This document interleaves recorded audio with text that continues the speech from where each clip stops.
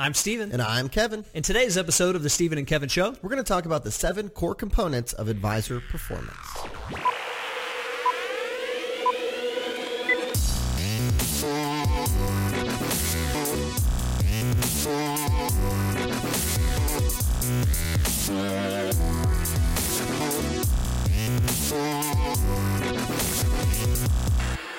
Hello, everyone, and welcome back to episode 73. And as promised, we're going to talk about the 7 core components of advisor performance today.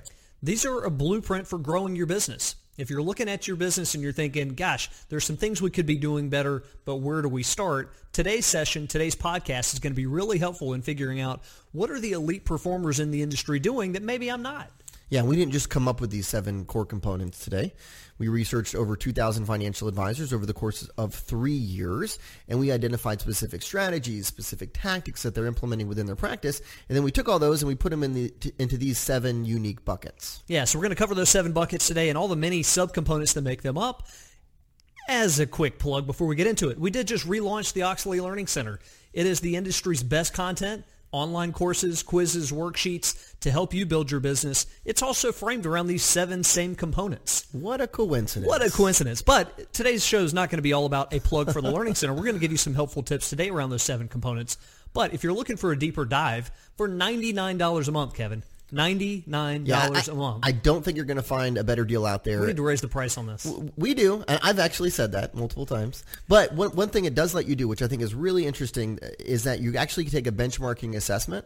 So you can assess your existing business compared to these other 2,000 advisors that we researched. And then it's going to give you a customized learning path. So it's not just, hey, here's all this content and have at it. It's no, take the assessment. Here are the gaps, right, in your business.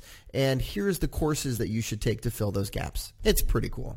Yeah. So if the shoe fits, wear it. For $99 a month, you've got the industry's best courses on your smartphone or your desktop. So without further ado, let's jump into that model and talk about, Kevin, the number 1 component in there, growth. Yeah. So some of the subcomponents for growth. The first one on here is referral alliances.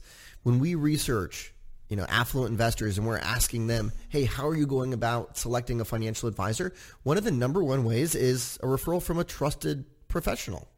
Yeah, they rely on other professionals to give them guidance on who else to use. So they ask their accountant, hey, who do you recommend for financial advice? So social prospecting, another component here that we think is really important. The fact that you get out there, socialize in the community, and turn that into new business is a skill that elite advisors have that many others do not. Personal introductions, right? That's one where when we take a look at our research on elite advisors and how they're acquiring new clients, it's always on the top 3 of the list, right? They get introduced to their clients' spheres of influence, and they're very tactful about going, when they go about that. Intimate events, a lot of fun. People do them wrong, though. They don't do enough of them. They don't do them with a lot of skill. They don't get new business from it. That's fixable. When you look at elite advisors, they do a lot of events. They tend to attract their best clients and their clients' guests. It's a win-win. The next one on here under growth is one that you might feel like is outside of your control, and that is unsolicited referrals. And we're not talking about going out and asking for referrals. We're saying unsolicited from great client service. But really, from our research, there are some specific things that you can do to encourage clients to refer you more, to create a wow experience, to create buzzworthy events and things like that. The ideal client profile, another subcomponent under growth. If you don't have an ideal in mind, like a real specific ideal, not just about assets, but around occupation, hobbies, interests, what is the profile of the person with whom you work best? Your marketing is a bit of a rudderless ship, right? You need to hone in on one clear ideal because it guides all of the other marketing decisions. Do we put money into this Facebook advertising campaign? Well, does it put us in front of ideal client? If so, yes, spend the money. What's the psychological term here? Is it reticular activating system, Steve? Yeah, we get wired into something. If you're looking for a new car, you're seeing that make and model all over town when previously you never did. We want to activate that as it relates to ideal client profile. And the last one, kind of subcomponent here under growth, is niche marketing. And from some of our latest research, too, we find that advisors who have some defined niches typically bring in more assets than those that don't. And now we're not saying that you can only have one particular niche. You could have multiple niches. There's ways to go about it without alienating other groups of people. So when you look at the component that is growth, this is about proactive client acquisition. It's about grinding it out. It's about being repeatable with your marketing and not being passive about it, which we find so many people are. So let's move on to component 2, and that is all about mindset. If you don't have the right mindset, right, then all those growth activities we just talked about, they're not going to be too helpful for you because you're not going to get out of your comfort zone. You're not going to, feel like doing these particular activities today. You got to have a really strong foundation of a really solid mindset. The way that we go about teaching mindset is first understanding your accelerators. When you think about accelerators, these are the behaviors and attributes that you have that have led to success in the past and will more than likely drive any future success you have. Mm-hmm. So if I say that one of my accelerators is that I plan my day in advance, I do it religiously, and I get up and I work that plan. If I'm going to have success in the future, I need to acknowledge that's a big part of why I've been successful, and I need to stick with it. Mm-hmm. The other side of this is what we call limiters, right? And the best advisors know what their limiters are. They're self-aware when it comes to them because these are the mental attributes that actually hold you back. So these might be things like procrastinating. Right, that could be one. Another one could be just being, having social self-consciousness. Right, things that that you shouldn't be letting hold you back, but they just do a lot of times, and they limit your ability to grow. Next up, $1,000 an hour activities. The list of activities that are most vital to your business. And the sad reality is when you look at how most people spend their day, those $1,000 an hour activities are an afterthought. Mm-hmm. It's if I get time to do some of these things, I'll do them, as opposed to building our days around them. First things first, we've got to find out what those are in our business. What are the things that are most likely to drive your business forward, and how do we organize everything around it? Next one here is goal setting, right? Knowing what you want to achieve. That's important. Putting it down on paper. Too many times we just set goals that they're way too easy to achieve, or we don't do it at all. Right? Mm-hmm. Because we just figure like, the markets are going to go up X amount and I'll bring in X and everything will be fine. Well, the best advisors don't do that, right? They set specific goals and then they determine the specific activities that are going to help them achieve those goals. Day planning, another important component of mindset. If you're not planning your day in advance, you're probably all over the place, mm-hmm. right? You're not as strategic as you should be. People have different ways of going about this, but we find this more common with elite advisors based on our research than with the general populace. So when you look at mindset, once again, it is getting yourself dialed in so that you are able to go out and execute consistently. If you're not really dialed in, if you're not energized about your business, there's going to be a lot of the activities that we're talking about today that you're not going to do. So component 1 was growth. Component 2 is mindset. Component 3 is skills. And when we talk about skills, one of the first things we talk about is elite advisor verbiage. And one of the interesting things that we've noticed is, hosting retreats. We have a retreat coming up this weekend, actually in San Diego, and is that the best advisors really like practicing their language. Mm-hmm. And you would think that they don't, but they're usually pretty good at it. And 2, they like the little fine tunings and they don't mind doing some role playing and getting some constructive feedback. And so if you think about, in general, just look at it from a total prospecting standpoint, there's probably a handful of questions that you get from prospects on a regular basis. How do you respond to those? Yeah, absolutely. Thinking about that in advance, rehearsing it, practicing it Yes. until you can say it backwards and sideways. Yep. Second up under skills, true differentiators. Mm-hmm. Really figuring out how to tell your story in a way that is compelling and different. Everybody out there, over 50% of advisors say that high-level service differentiates them, which is completely off base. You can't differentiate yourself by something that everybody else is saying as well. Right. So what is it that's a little unique and different? Whether it is your personality that's different, whether it is your planning process, the experts you have on staff, being able to tell that story, really, really important skill. The last component here under skills is what we call quality questions. The best advisors know how to ask good questions. They take more of a consultative approach when it comes to sales. They're not pushing on anyone, but they just draw it out of people by asking good questions and really understanding what their prospect is looking for and what their needs are. So when you look at that skills component, it's all about doing all the activities that we're going to talk about, but doing them in the right fashion. Because you could look back at some of the growth activities that we mentioned. You could have 2 advisors who are focused on building partnerships with accountants. One is bringing in not a lick of business, and the other is crushing it.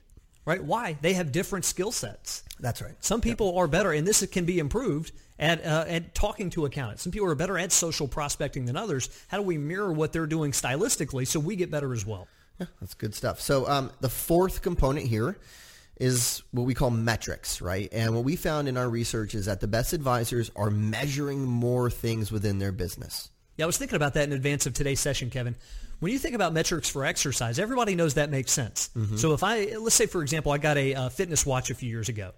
What happens when you start tracking that more diligently and you've got a watch that ties to your phone, that ties to your computer, and you can keep your stats?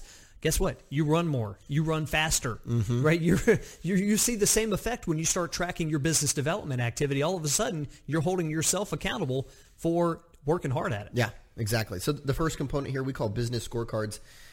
These are really designed to measure leading indicators within your business. So certain things that are going to impact the long-term results. And it could be things related to, the number of new prospects in your pipeline and things like that, or number of showcase meetings with a CPA or things like that. But they're important things to you that you know that if you do them, they're going to pay off. With activity tracking, this is the personal side of scorecarding. Yeah. Activity tracking is day in, day out, what am I doing and how do I calculate my score every working day? It's something we do a lot of work with our activity analytics.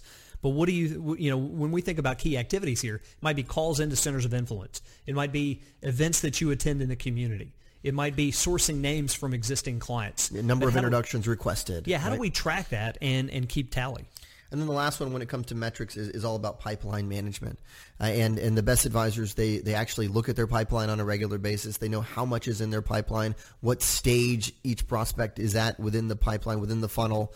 And they're just really diligent about moving people from this stage to the next stage to the next stage. Yeah, so when it comes to metrics as a component here, we think the vast majority of people could ramp up the number of metrics they're keeping on their business. It shouldn't feel like you're floating in and out of every day.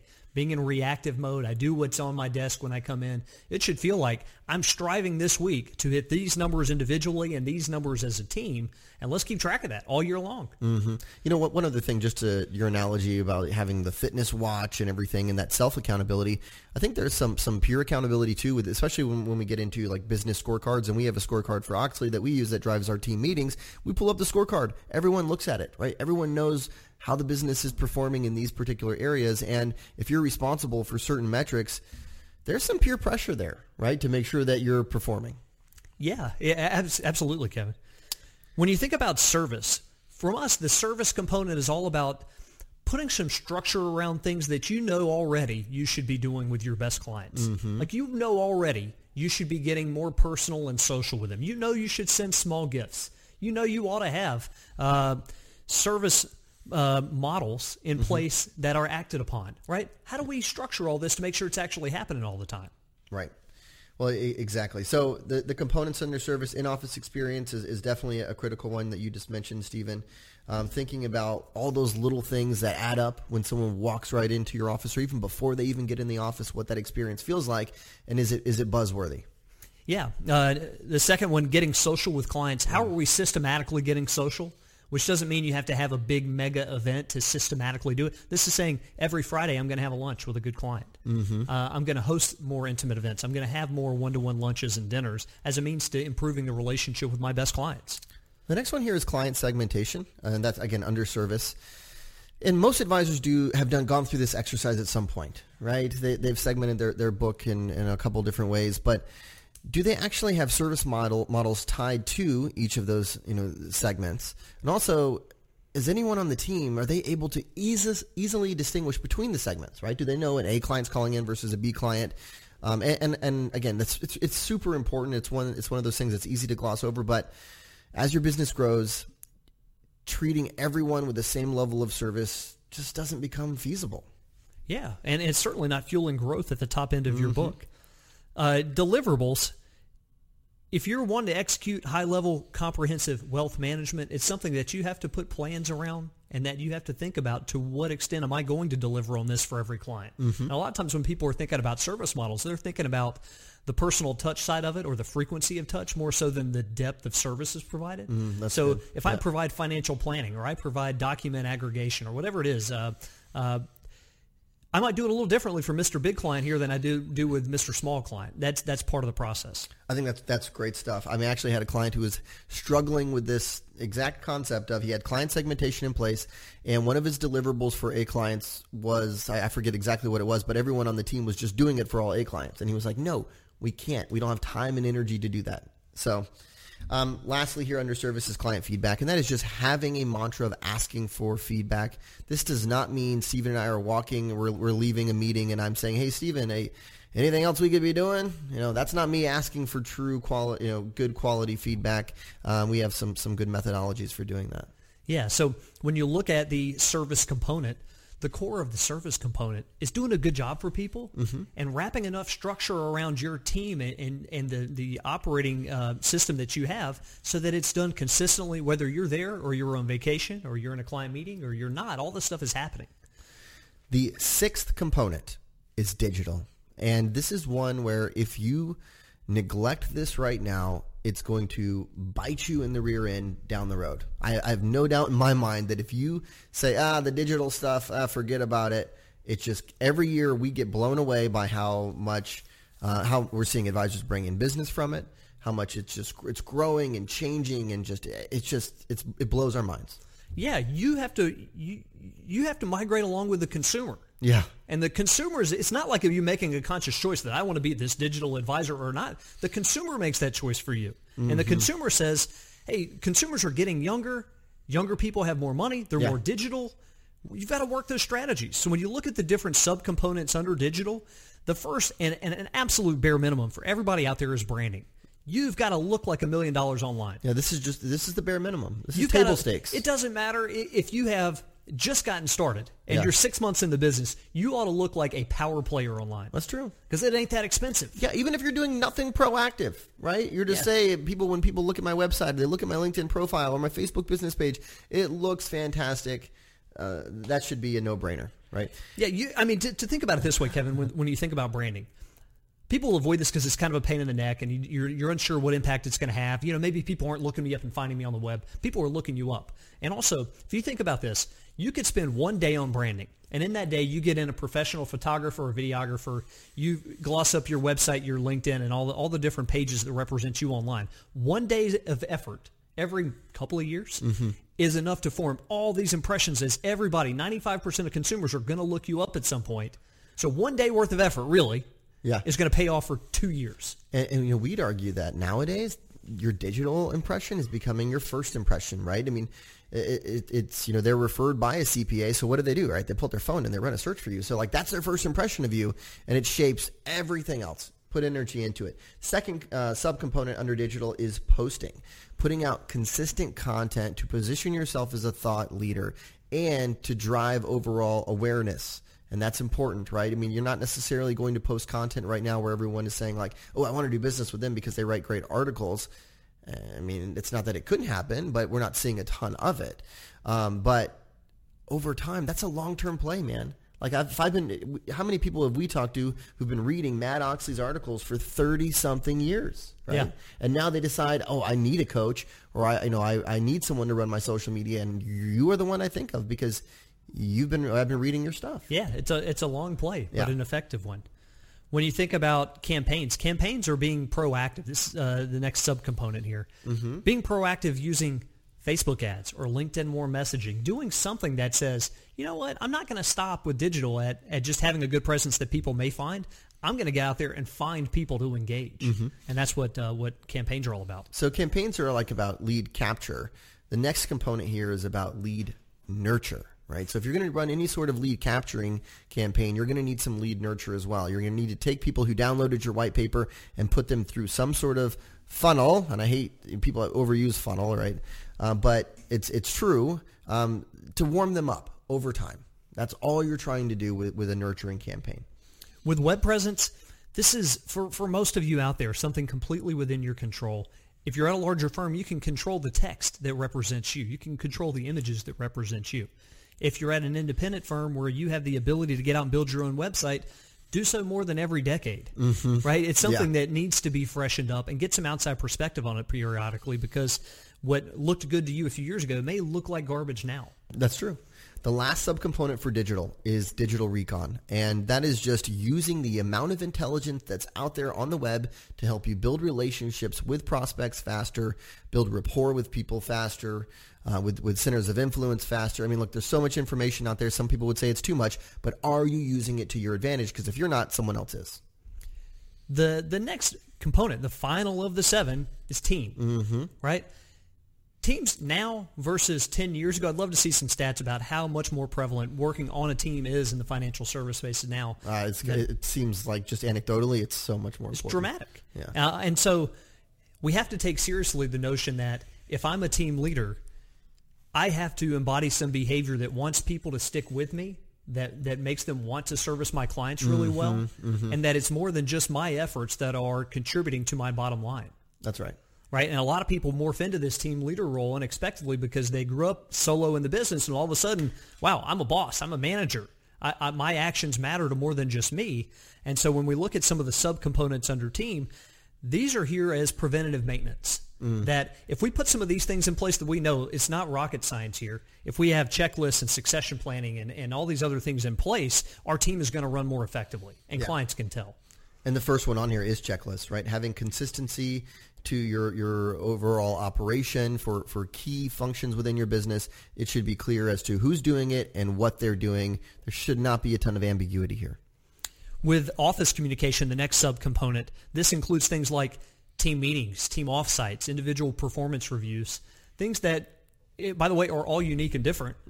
Daily huddles. Yep. I mean, these are all different communication strategies, and they all play a role in running a good business. The next one on here, this is an interesting one, Stephen, and we've gotten more and more calls about this as of late, and that's succession planning.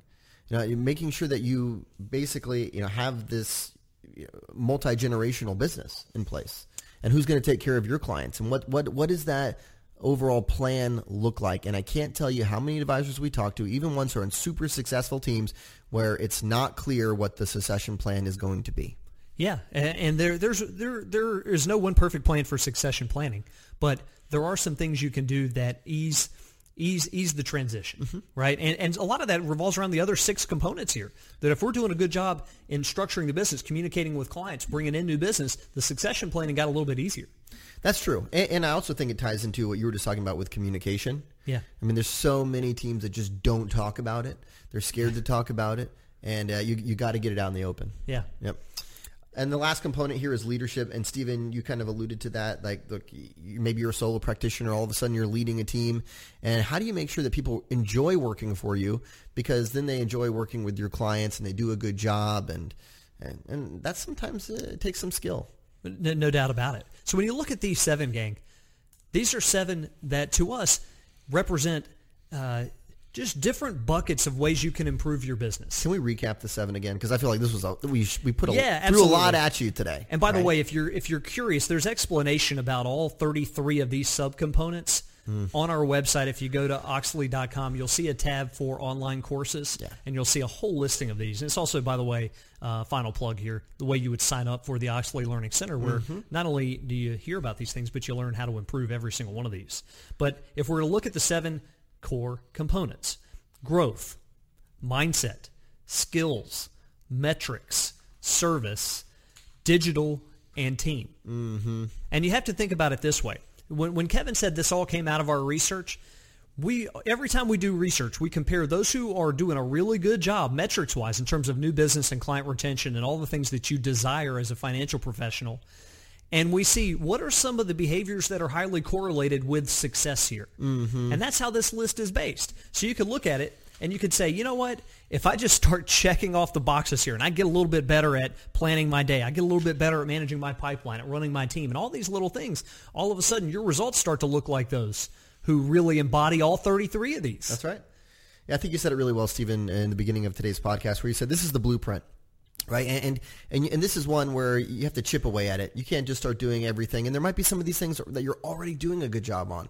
So maybe you need to shift your focus, and maybe you've been neglecting another aspect of it, and that's what our benchmarking assessment is about, and it gives you that customized learning process. And that was a third plug, Stephen. So isn't that funny though, Kevin, that when you're thinking about how this works. You're thinking about the notion of chipping away at it. Yeah. When we work with really big teams, and we get some teams coming to us who bring in over $100 million in new assets a year. These are multi-billion-dollar teams. And you would think, well, must be nice. They're making a ton of money. They're probably not working that hard now. No, they are working so hard, and there is never a moment where they say, no, I think we're good. I think we're good. No, it's like, I was thinking about this. We've got our retreat coming up. We've been working really hard on relaunching the Learning Center. This has been a big month for us, right? Oh, yeah. Big 3 months. We've been really working it. And I think, well, after the retreat, that'll feel good to take a breath. And I remember, we're not taking any breaths. We got a million things we want to work on. Yeah, that's right. And I think that's just it's the mentality that we try to have. Not that we're perfect, but it's a mentality that permeates this culture here. And we think it's an exciting space to be in when you're living with self-improvement. Thanks for joining, everybody.